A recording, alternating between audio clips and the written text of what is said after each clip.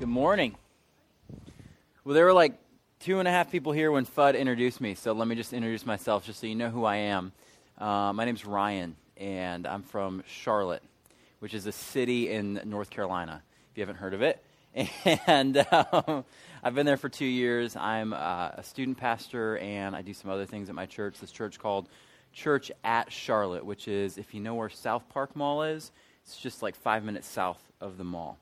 So it's been an awesome place for me to be. I'm from Michigan. I'll never move back unless one of God's angels wakes me up in the middle of the night with a flaming sword at my throat and says, "You're moving back to Michigan." Because Michigan is cold and gray. And if you've ever been there, I mean, when I first got married, my wife said she was a missionary kid who grew up in Asia, and she said, "I think this is what hell is like." So I'm not going back there, and I'm certainly not going to take her.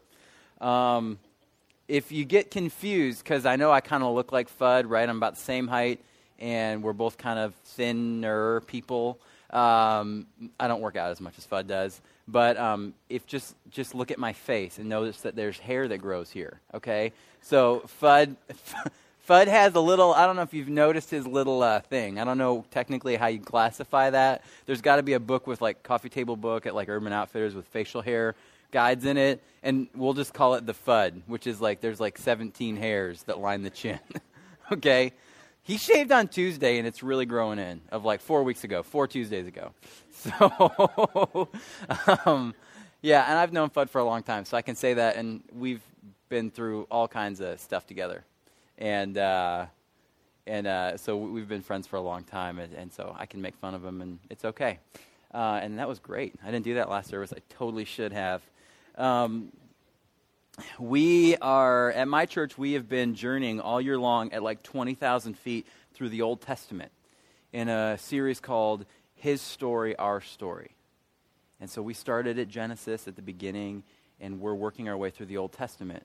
And so last week I preached in the book of Hosea, and I'd like to go there with you today. But Hosea is pretty far into the story of God's people in the Old Testament. Hosea is a guy who prophesied about 750 to about 725 years or so before Jesus, around the same time as Amos and Isaiah. And he prophesied in Israel. And at this point in the story of God's people, there are two kingdoms. There's Israel in the north and Judah in the south. And Hosea is in Israel, and Israel is not a good place right here in the story.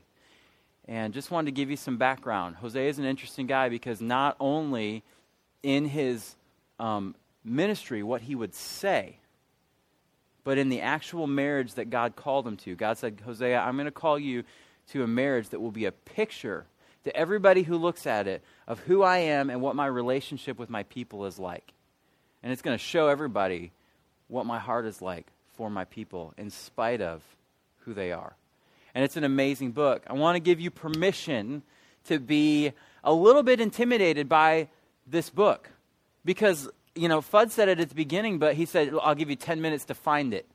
Because I bet if you spent any time in the Bible this week reading, meditating, in quiet time or devotional time or whatever you call it, Jesus time, you probably weren't in the Minor Prophets. It's not probably the place you run to when you're like, "Oh man, I just need to go back to that favorite thing in Obadiah and just check it out." And that whole book I memorized when I memorized Joel and the locusts and all that stuff. You probably, if we're honest, the Minor Prophets, there's 12 of them, are kind of intimidating. I mean, sometimes we wonder, can I even say and enunciate their name correctly?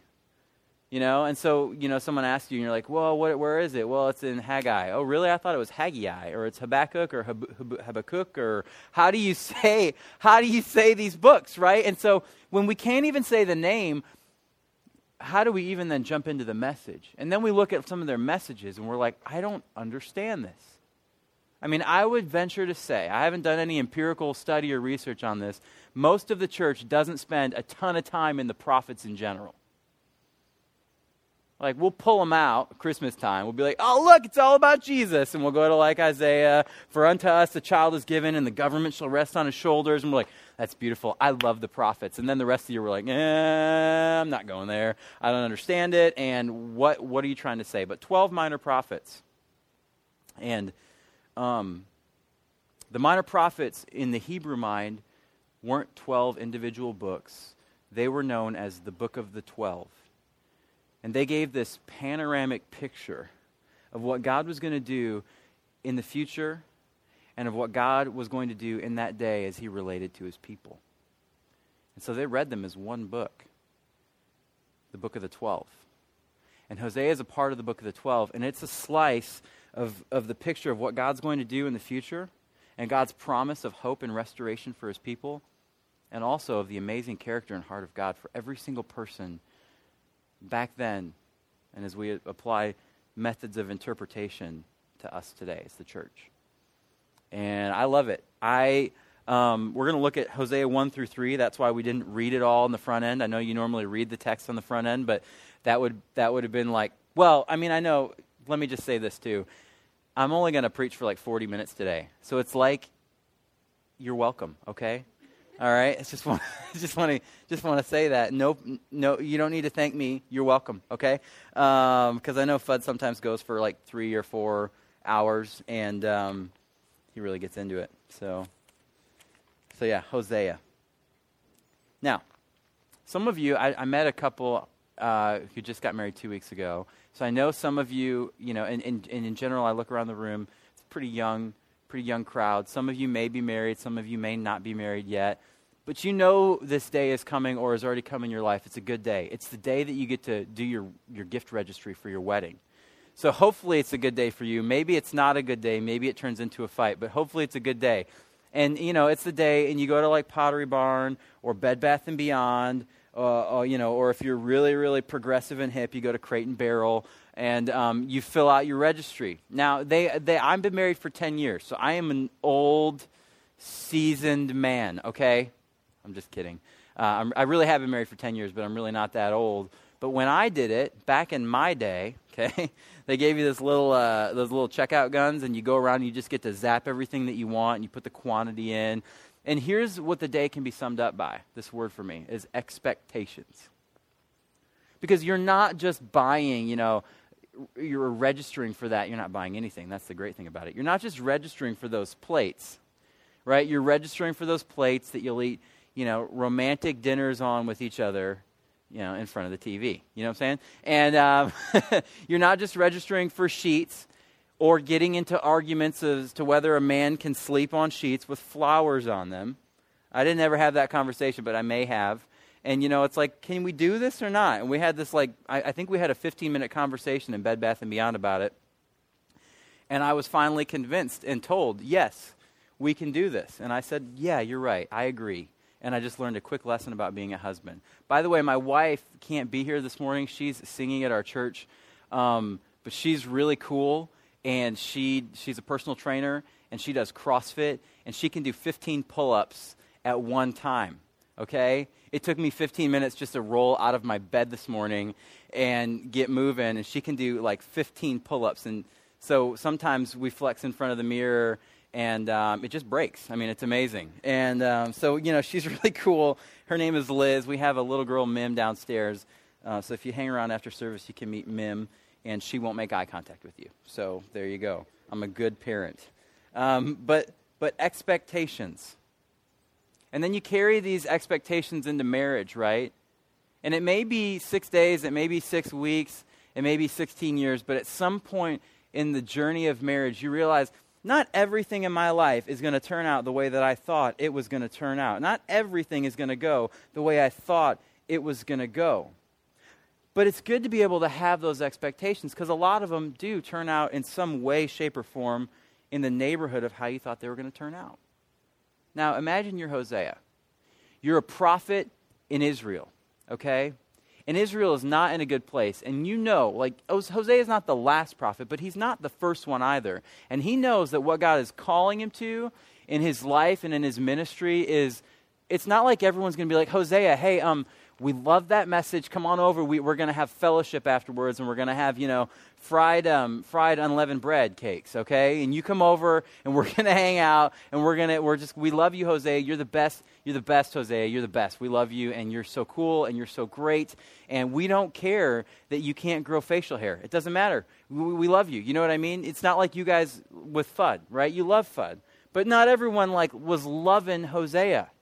And he knew that was going to happen. So surely, if God calls you to be a prophet, in your mind and in your heart of hearts, you would have expectations to hope for that one person who would be your confidant, who you could come home to at the end of a hard day when people had rejected you, and who'd have your back no matter what. When everyone else was kind of kicking you to the curb and kind of done with you, they would be there for you. That person to journey through life with. But imagine you're Hosea, and you don't even get the chance to have expectations. You don't even get the chance to think about what it's going to be like with this one person, knowing that you have a hard life ahead of you. Imagine all those expectations are blown out of the water from the start, shot to pieces right at the beginning, and this, instead, is what you can expect. Jump into the text with me. If you have one of the Bibles that Remedy's provided for you, it's on page 487. And we're going to look at chapter 1, verse 2, and just the first half. When the Lord first spoke through Hosea, the Lord said to Hosea, "Go, take to yourself a wife of whoredom." Not a word you probably use this week, right? Whoredom. "And have children of whoredom." Now, I went to seminary. I went to Southern Seminary in Louisville, Kentucky. It was a great experience in a lot of ways. And we had some single ladies, all the single ladies and all the single men in seminary. And, and I went to a Christian school. And so, we were all kind of just couldn't wait to get married. I mean, I would have gotten married at 19 and a half if someone would have been the right person and been there. I was ready. I was excited. And if you've been to a Christian school, you know that environment. And so I was at Southern Seminary and at the school I was at, and, occasionally you come across these people and they would have lists, there were 9,000 things, and they had written it out that they were looking for in a future spouse. You ever met somebody like this? Or maybe that's you, and you're like, yeah, actually I've got it in my wallet. How does he know? Okay, and so, it's like everything you want, and a lot of it's really good, but I don't think anybody had on their list wife of whoredom, right, or husband of whoredom. Who do you want to marry? I want to marry a whore. That'd be awesome, You know what I'm saying? Or children of whoredom. Well, what kind of kids do you want? Well, I'm hoping my spouse goes out and has an affair and then comes back and that's my baby boy, who he kind of looks like you. No, he doesn't, because actually my wife's a whore. Okay? I mean, nobody's got that on their list of things that they're looking for. Hosea, I don't think, had that on his list, and we don't get to see the conversation that transpires between God and Hosea, but there was probably some kind of what? And God was like, uh-huh, and Hosea was like, okay, whatever, But Hosea did it. He was obedient, and there was a for or a because, and he understood the reason why God was calling him to it. Look at the second half of verse 2. "For the land commits great whoredom by forsaking the Lord." And at this point, my heart drops, and I feel sick to my stomach. And as I've read this text probably 30 to 100 times, somewhere in that range, right, in the last couple weeks, I just think to myself, how does it ever get so bad in God's relationship with his people that he would call one of his prophets, this guy who's devoted to him? See, prophets take God's law, his covenant, all of his promises of who he is and what he's going to do and who he's called his people to be, his unique, special people. And they enforce it, and they say, look, you're not living justly, you're not loving people, and they call people back to return to God, to rend their hearts, not just their garments, and return to God. How does it get so bad that God calls Hosea, this guy who loves him, and he says, Hosea, go marry a woman who's promiscuous, whose bed, this isn't like a symbolic spiritual adultery. She's not lukewarm in her faith and kind of like, yeah, I haven't really read my Bible and the scroll in a couple weeks, and I just don't really feel it. Now, this lady was a woman whose bed was full of men, right? Her bed's full of these dudes. And God says, Hosea, you're going to marry this woman. And Hosea goes and finds this woman, knowing not just who she was, but the kind of person that she is. Knowing what's coming. Because there's a promise in chapter 2, you're going to have children of unfaithfulness, Hosea. And so in verse 3, he went and took Gomer. Gomer. Which, we are living in a day where as parents, it's kind of trending for our generation of people that we're trying to choose like original, unique, kind of unused names, like they're biblical names a lot of times, or, kind of unique names. And so we got all kinds of names for our kids. We call our daughter, her name's Miriam, we call her Mim. I mean, not many Mims that you've ever met, right? It's kind of cool. It's like our generation of parents are doing that. But I went on babyplanningcenter.com. Gomer's not doing very well, okay? Nobody's has a little baby girl and they're like, I know what it is. Gomer, right? I mean, how do you explain that to your daughter when she's 3? I mean, my daughter just came to me last week. She's 4, and she said, how did you choose my name? I mean, can you imagine a little 3-year-old girl coming to you looking, hey, Daddy, why'd you choose my name? Who was I in the Bible? A whore. You're just not going to say it to your kid. And right from the start, we don't really like this lady. She's not our favorite. She's not real popular. We're not going for her. We're not saying be like Gomer. Just be like Gomer. And it only gets worse as we go through the text. They have 3 kids that the text mentions in verse 1. First, they have Jezreel. And Jezreel is their son. He's a boy. And Jezreel, all the names are symbolic. Jezreel is symbolic of the fact that God is going to bring judgment on Jehu's line. Jehu is a king, and at the beginning of Jehu's reign, in a place called Jezreel, there was bloodshed. And they put these leaders who had led Israel and God's people into idolatry to death.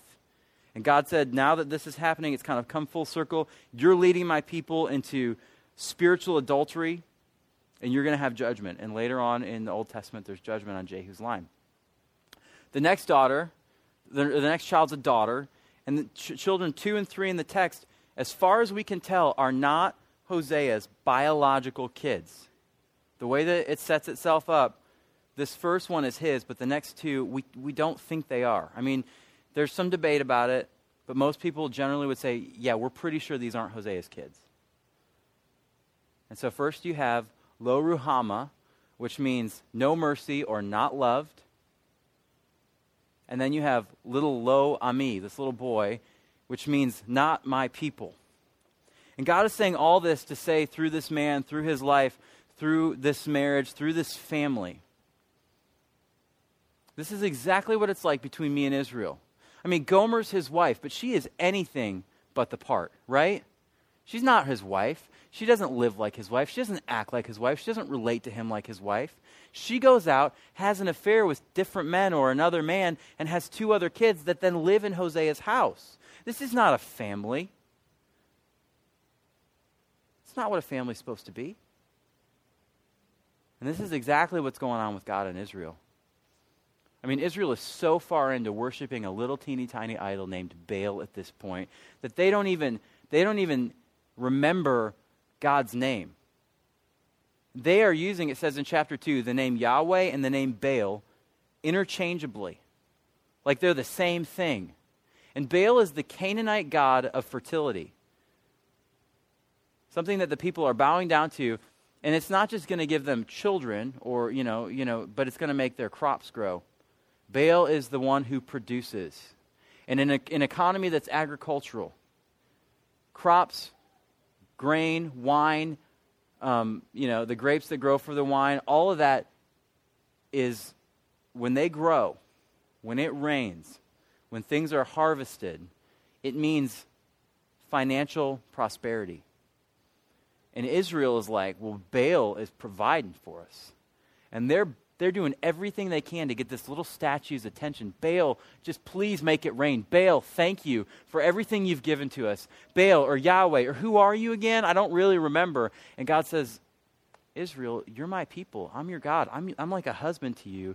And you're like an adulterous wife who goes out and prostitutes herself to an idol. It seems like you read through the first 9 verses of chapter 1. We know this book's longer than that, because we can see chapter 2 right here on the same page. It seems like we should just close the book and be done.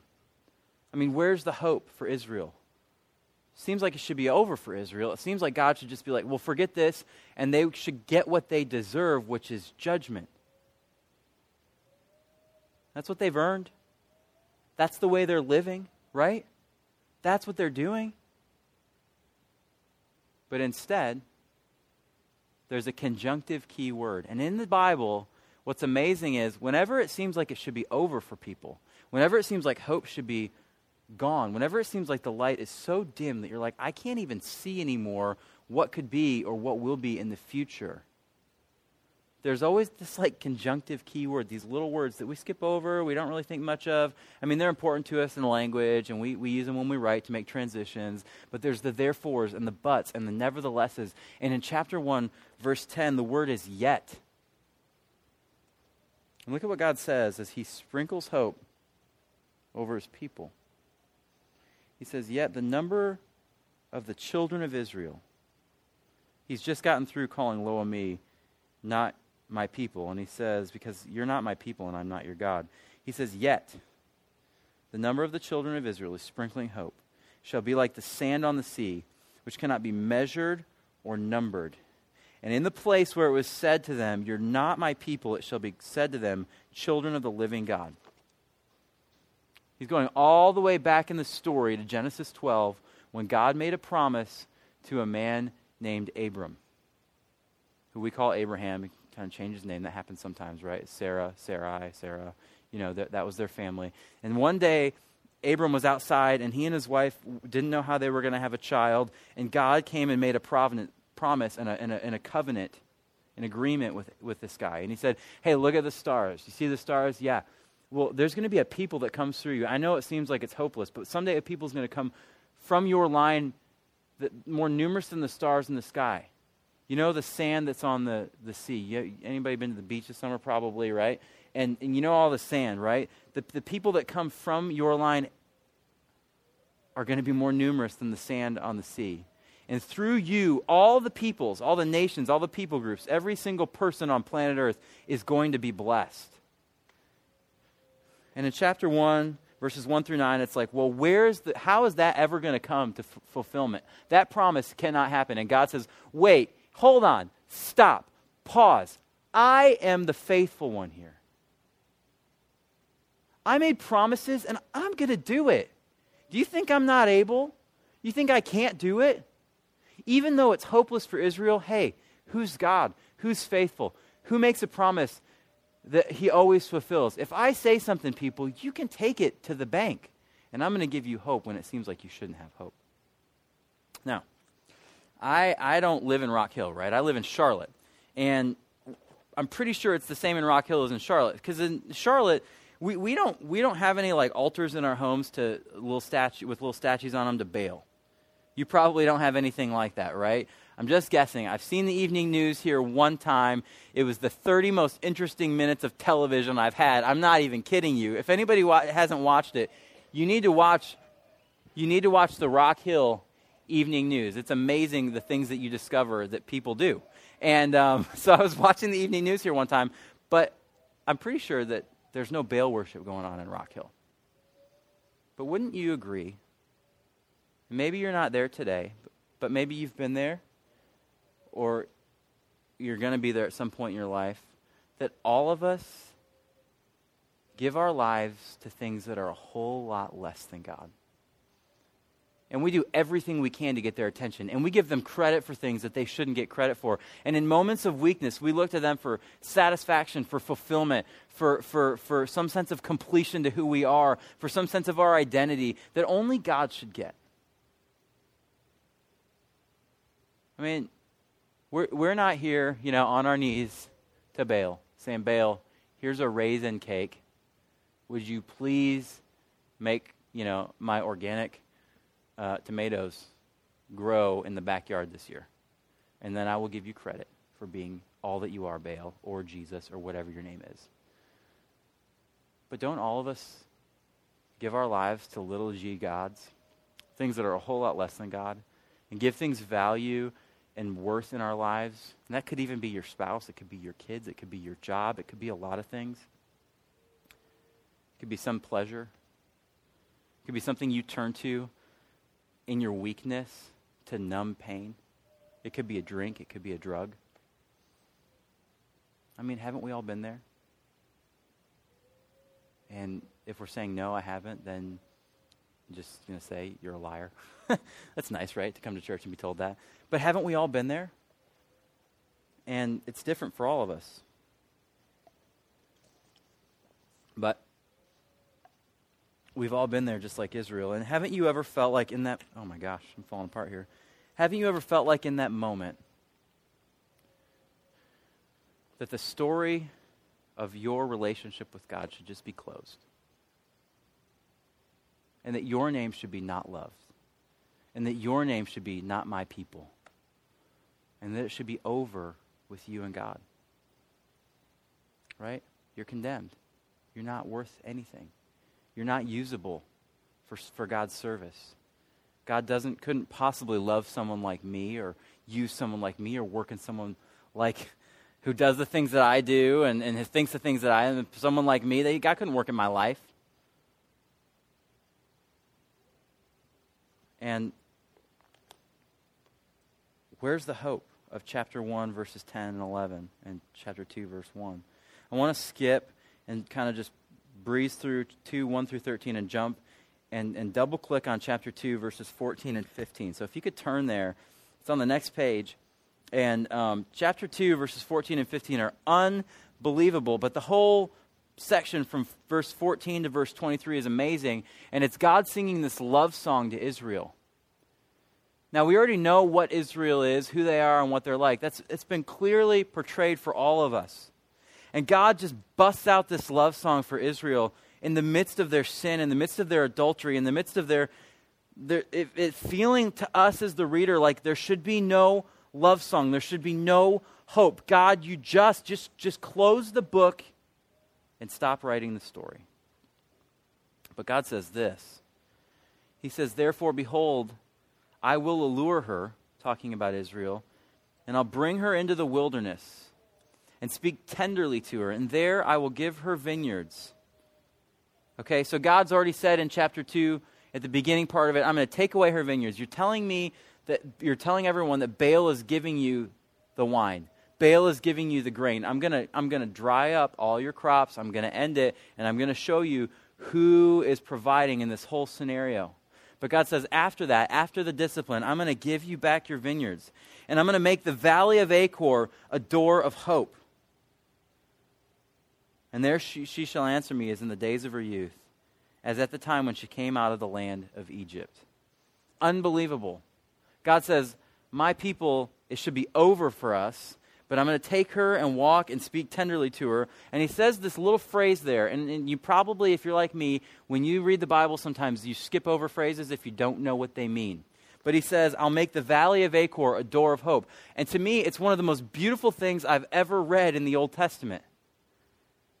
And normally, if I wasn't maybe preaching this message or preparing for it, I would read a phrase like that and I'd be like, I don't really know or understand or want to think about what that means or do the work to do it. So I'll make the valley of Achor a door of hope. Oh, that's nice. And the next verse. You know what I mean? And then we just kind of, if you're anything like me or like the normal person who reads their Bible, a lot of times what we do with Scripture is we just are so intimidated by it that we let that be kind of create this valley between us and our understanding of Scripture. And let me tell you something. There are phrases all over the Bible like this that are allusions to things God's already done or said or something that's already happened. And here's how you understand the Bible better. You ready? You read it.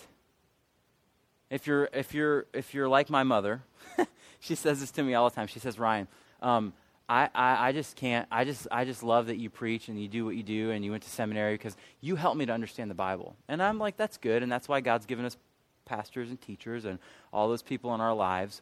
However, God has given us His Word. That's why 400 or 500 years ago people died so that we could read it. Because it's God's Word, and you don't need a commentary. Now, that can help you. You don't have to have the best study Bible, though the ESV study Bible is like the best study Bible ever. If you don't have it, you should go buy it like today, right now, after church, order it on Amazon or go, the Christian bookstore is probably closed, but, just find a way to get it because it will help you. But the way that you understand the Bible, and this is a rabbit trail for just a second, but I just feel like it needs to be said, is just by reading and reading and reading and reading and reading and reading and getting so acquainted with the story that it becomes a part of who you are. Most people watch about 6 hours of TV a day, and most people, if they read the Bible for 15 to 20 minutes a day, could read it 2 times in a year. And our problem is not that we can't do it. Our problem is that we don't do it. And you don't have to read everything in the ESV. If you want to read some of the narratives in another translation that is a little bit easier, I mean, if you want to spend some time in the Jesus Storybook Bible, I don't care. It's awesome.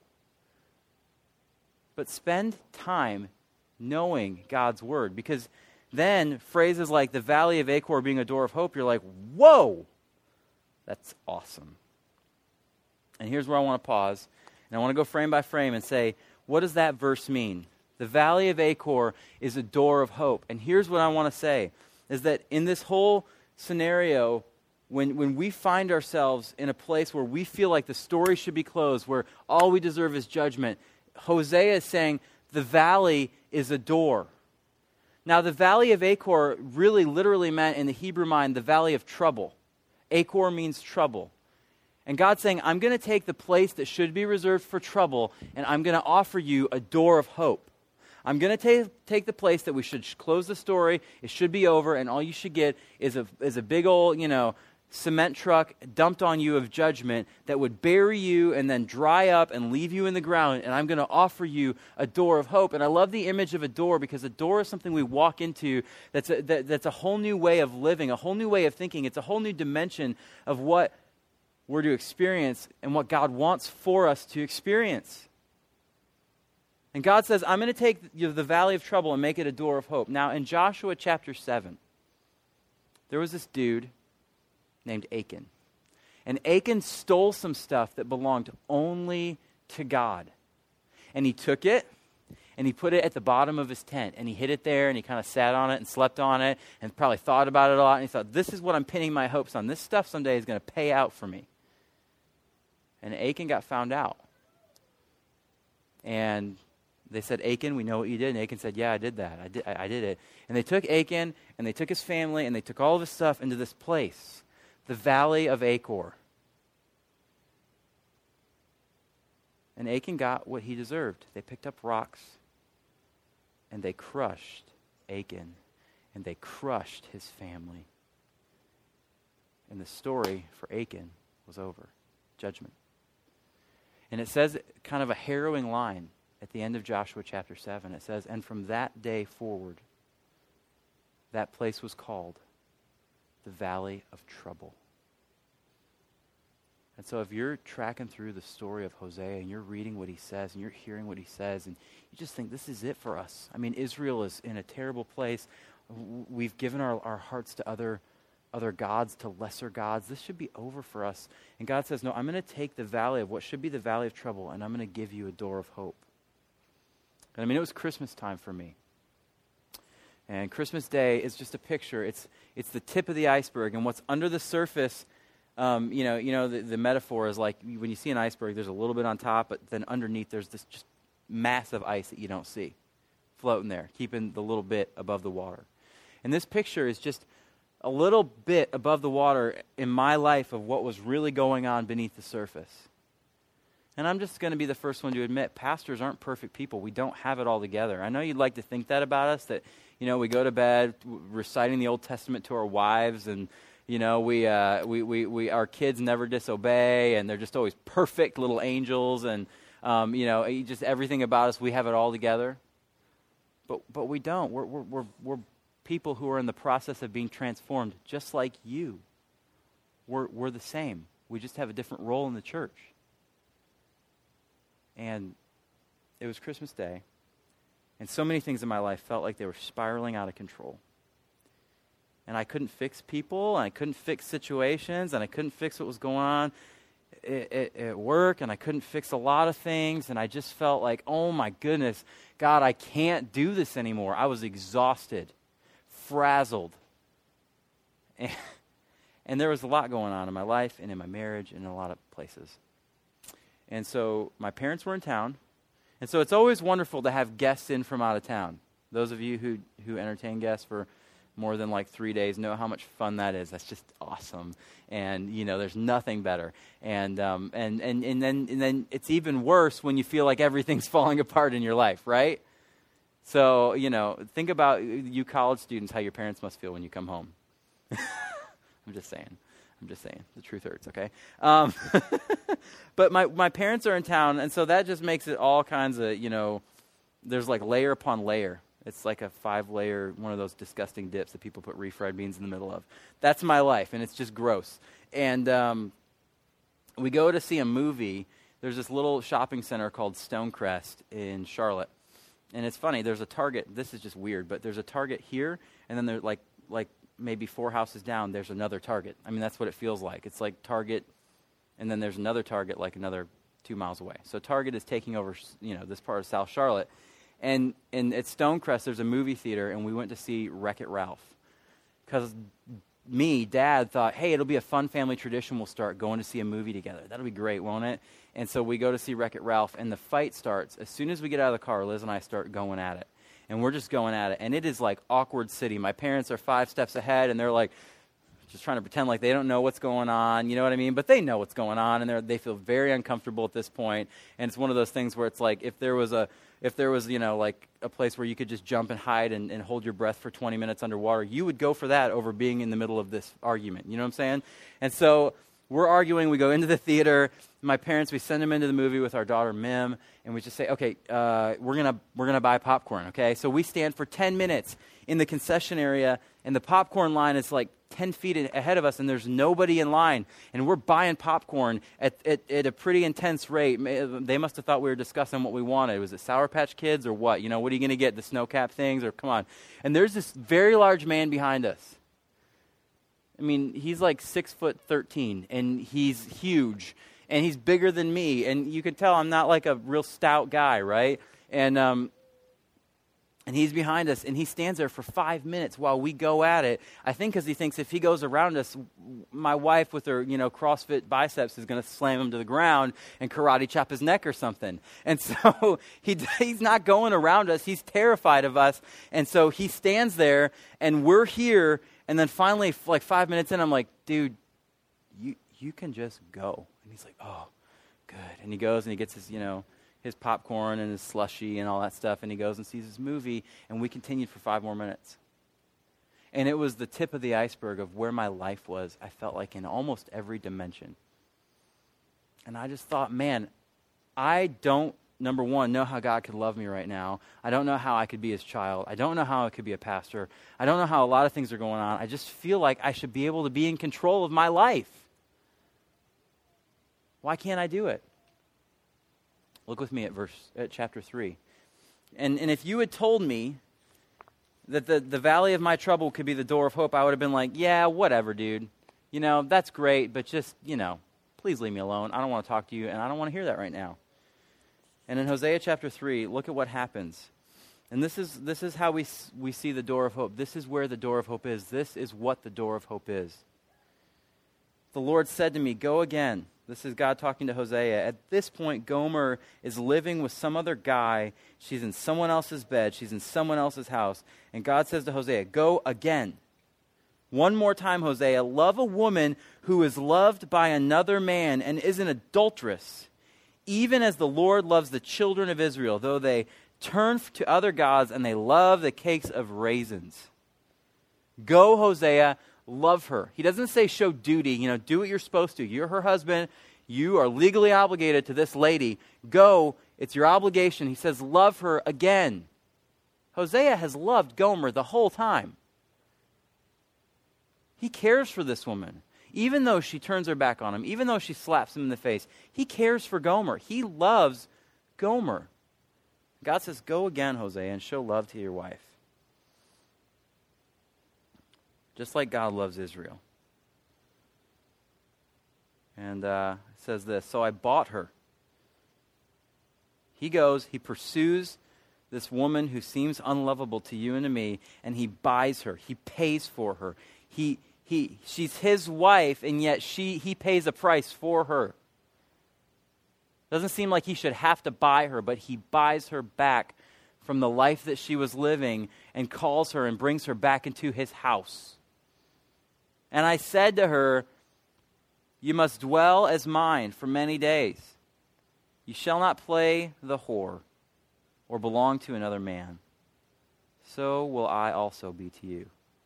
For the children of Israel shall dwell many days without a king or a prince, without sacrifice or pillar, without ephod or household god. And afterward the children of Israel shall return and seek the Lord their God and David their king. And they shall come in fear to the Lord and to his goodness in the latter days. Where is the door of hope? Can somebody just tell me how to find the door? If I could find the door, I would have walked right through it in that moment on Christmas Day, and I would have never looked back, but I couldn't find it. I didn't know what it was. And as long as I had been a follower of Christ, as much as I knew about Scripture, the door was elusive to me on that day. And it's because my problem wasn't knowledge, my problem was my heart.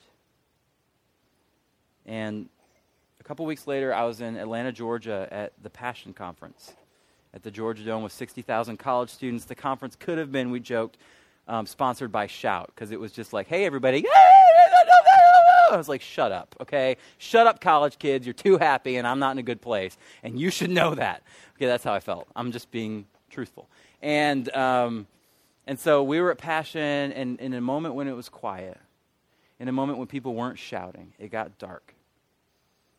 And I was just there, and I didn't really want to sing the songs, and I didn't really want to say the stuff, and I just closed my eyes, and some dude in a really deep V-neck was playing some ethereal thing on the keys, and he had pants that are like, so skinny that his blood stopped flowing to his head. He got real white in the face, and he's playing his, and I'm like, God, I don't want to be here, because it's a situation where it's dark and it's quiet, and there's 60,000 people around you, but you're very much in a private place. And I said, God, I don't want to do this again. I can't do this. I'm a failure. I keep failing, and you know it, and I know it. And what in the world? What's wrong with me? And blah, blah, blah, blah, blah, blah, blah, blah, blah, blah. And I'm like running in my mind.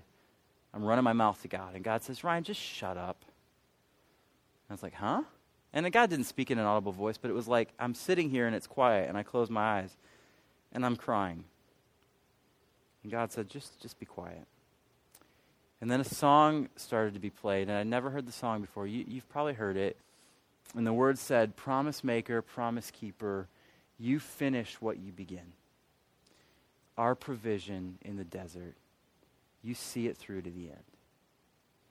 The Lord our God, he's ever faithful. He never changes through the ages. From this darkness you will lead us, and forever we will say, you're the Lord our God. And in a moment, I just realized I had been trying to control everything and carry everyone on my back. I had been trying to manipulate everything. I had been trying to be the faithful one. And when I tried to be the faithful one, when I tried to be the perfect one, when I tried to have it all together, when I tried to make change happen in my heart and life, it just wasn't working for me. I wanted everyone to think I was so good and so great and I could do it all and I had it together, and I just was always like, yeah, it's all good, man. I'm good.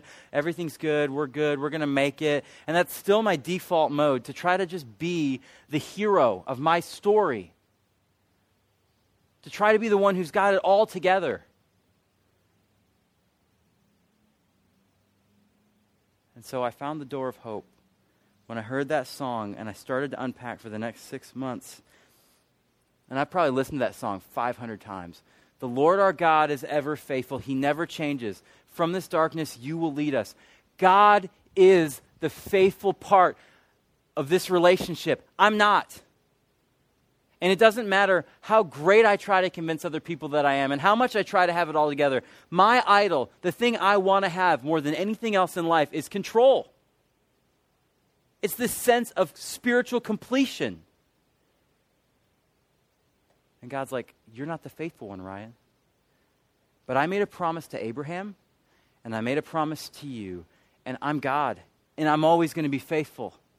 You ran away from me, Ryan. You sin. You make mistakes. You're a broken, frail person, but guess what? I'm going to put my arm around you, and we're going to walk, and I'm going to talk to you, and I'm going to speak tenderly to you. It's really a popular idea when we read the Old Testament especially. we do these character studies, right?